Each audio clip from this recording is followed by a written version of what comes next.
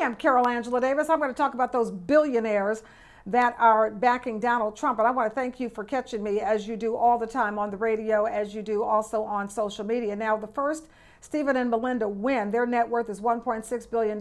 They're in the real estate services business. You should know these are the people behind the software that you use if you're a renter that allows you to pay your rent online or to make maintenance requests online. So every time you do that using their software, you, my dear, are backing Donald Trump. Now, the second one I want to tell you about are Ronald and Joyce Wanick. Believe it, their net worth is $2.4 billion. Those are the people that own, you better believe this one, folks, Ashley Furniture. Yes, Ashley, find another way to get your furniture. Ashley Furniture, those people are backing Donald Trump. Those are the people who are helping for there to be an assault on your civil liberties, an attack on the First Amendment. This is who they are. And every time you walk into that furniture store and you buy something, you are supporting them, but they're not supporting you. Find another way to get your furniture, get it secondhand, do what you have to do.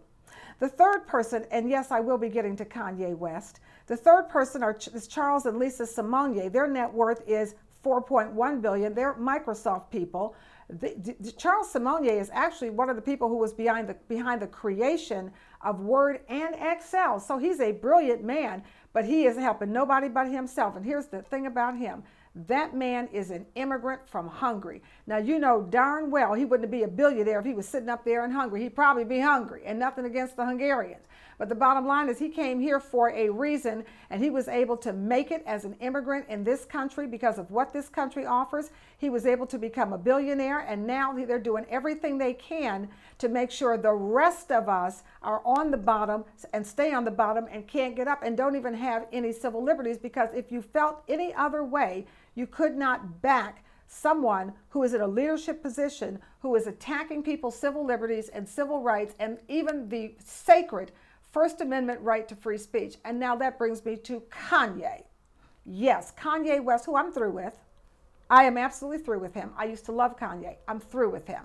Kanye West, and do not get this twisted, Kanye West is a stalking horse for Donald Trump. It has been proven, people, that the Republicans are the ones, the lawyers are the ones that are getting him on the ballot in all these states so that he can, what he's going to do is siphon off the vote of the young black male. So young black men, I know you're not stupid.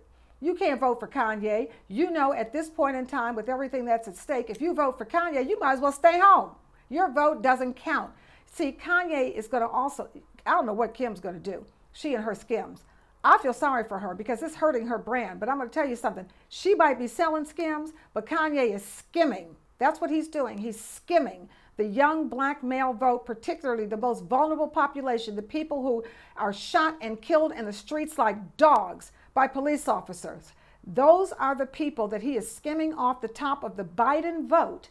And he's using them to pull them away so that it's less and less, so it's not as hard for Donald Trump to try and win. He's got to try to win any way he can. And one thing is to try and get rid of the young male, young black male, and young Hispanic male vote. Do not fall for it. I know you're smarter than that. It's too late in the game for Kanye to enter the race. And I was for him in entering the race when he first started talking about it a year or two ago. But you know, he knows he can't win. So what's he doing there? He's there because he has a job to do. And that job is to take your vote and dilute it as much as possible.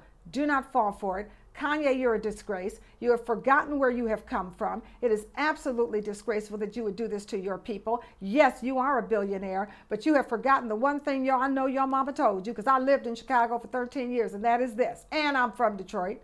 You pass the same people going up that you pass coming down. Do not feel like, let me tell you something. If people stop buying those Skims and if people stop buying those Yeezys, you are not going to have any money. So do not get that messed up. Stop it. And since he's not going to stop, you have to stop him. Don't vote for him. It's a wasted candidacy. I'm Carol Angela Davis.